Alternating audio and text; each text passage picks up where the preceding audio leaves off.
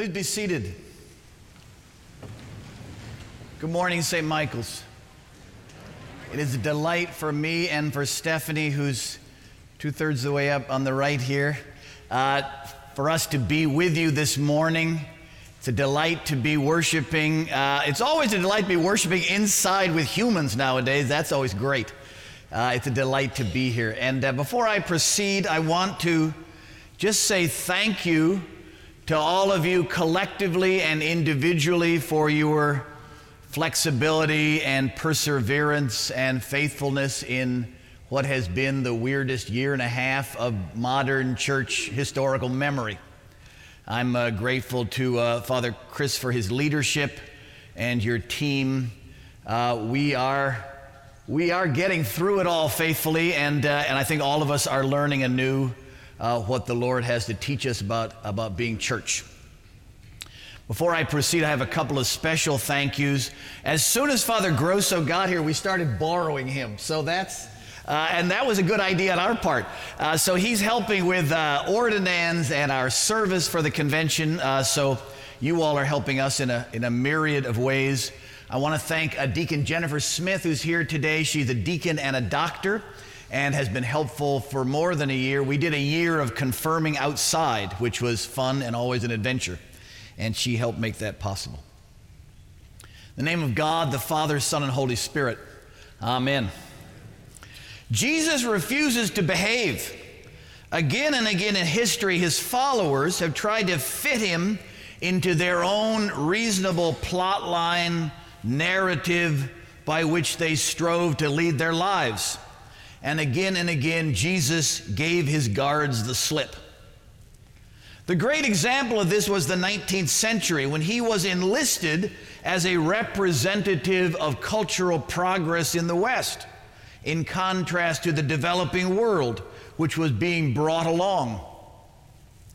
Then came the disaster of the First World War, in which the so-called developed nations sent their mostly Christian young men, to slaughter one another across the trenches for no discernible reason. And there ensued a decade, the roaring 20s, of nihilism and decadence and confusion and religious rediscovery. Maybe Jesus was stranger than they thought. Maybe his message could not be easily assimilated into our assumptions. And at the heart of this rediscovery, then, always, now, at the heart of the rediscovery was the end of the world. For it was part of the Bible that was awkward, perhaps popular for kooks, quickly overlooked. In the wake of the trauma, however, when the old assumptions were no longer workable, readers of the New Testament could see that it was plainly true that Jesus believed in and acted on the assumption of the end of the world and the coming kingdom of God. These could no longer be airbrushed away. Now, two of the key parts of the New Testament having to do with the end of the world were read in our service this morning. In the last chapter of the book of Daniel, written several centuries before Jesus, after fierce opposition, deliverance finally comes for the people of God. And then in the 13th chapter of the Gospel according to St. Mark, Jesus himself is preparing his disciples for the travail to come in the days before the travail of his death.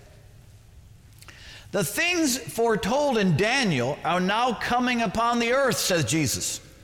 Both passages share some assumptions. The world is spinning out of control.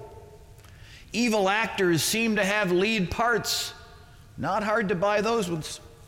But in fact, God has the world in hand. We must be patient. Disaster is a battle of good and evil on a cosmic scale. And while for a time evil increases, God wins the victory in the end. Then we will see then we understand things that we thought were meaningless suffering to actually be what Jesus calls the birth pangs of the new world.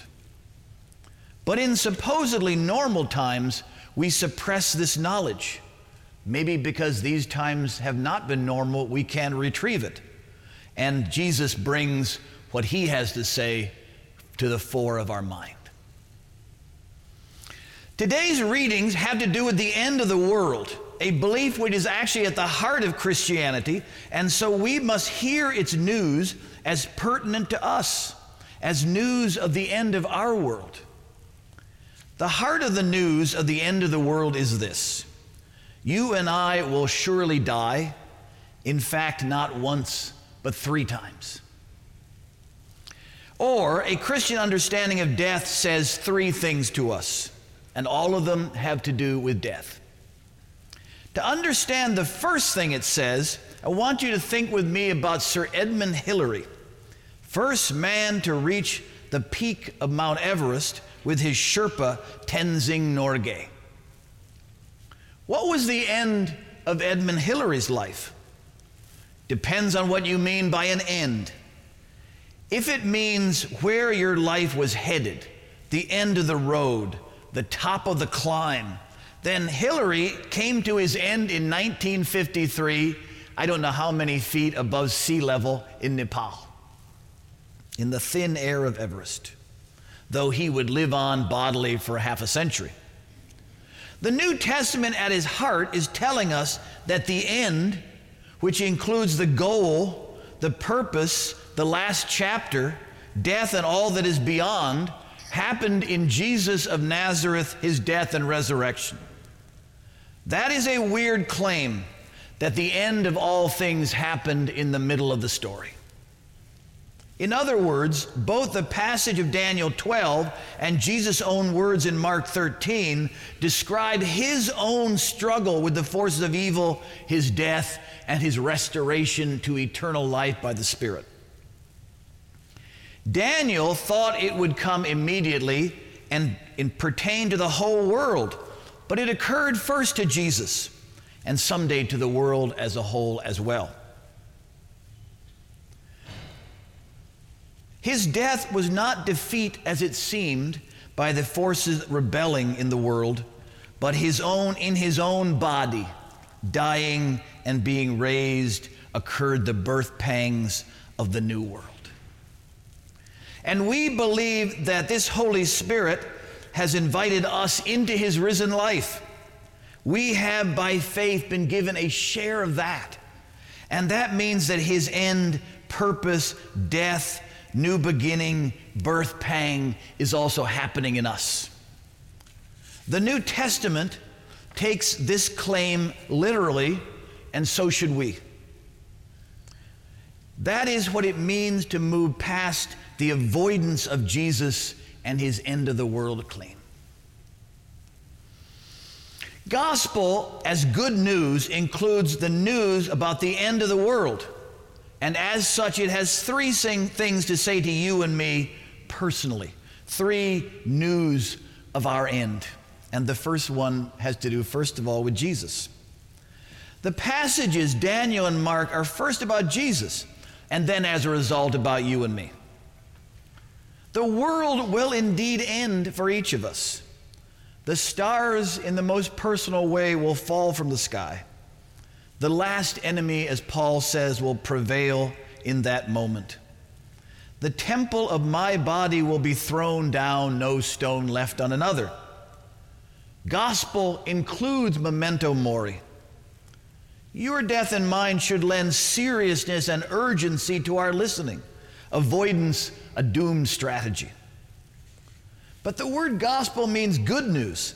And in this case, no stone of mine left on stone is heard after we have heard also that when you and I pass into oblivion, the one already dead, and behold, he lives, Jesus, already at my side, reaches out his hand to me. Which leaves your and my third death. What could that be? Be it by ice or fire, a bang or a whimper, an end will come upon the world and all its people, as both Daniel and Mark say, and so does science for that matter. But here the Bible has more to say. That destruction is not just a terrible solar flare nor just utter cold, but the action of the Lord God himself. And we are part of the race that comes then to an end.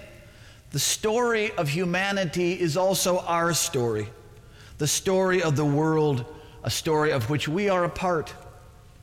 And that end, we are told in today's Word of God, is also a beginning as well. The birth pang of the new world. All raised, said Daniel, to stand before the Lord in glory or condemnation. Then what is now seen by you and me only darkly in a glass will be seen face to face. Adam dies, that means all of us, his final death, of whom we are children. And the new Adam into which you and I have been invited springs to life. In other words, there really will be an end of all things, and the whole world really is a creature just as you and I are. And these prophecies of doom and resurrection will come to pass on the widest imaginable tableau. What does the news of your and my 3 deaths contribute? The one shared by Jesus means gratitude in the midst of whatever travail you and I now are working through. That most personal and individual death awakens us to spiritual urgency and listening. These words pertain to us and in an ultimate way. And as we awaken, the 3rd death summons us to hear what the Bible has to say seriously for the world, mortal as it is as well. All 3 will in the end prove doorways to the same place where Jesus is, whom C.S. Lewis says is good but not safe, whom Revelation says is the same, Hebrews says the same forever. Revelation says, do not be afraid. I am the first and the last. I am the living one. I was dead, and see, I am alive forever, and I, Jesus, hold the keys of death and hell. Amen.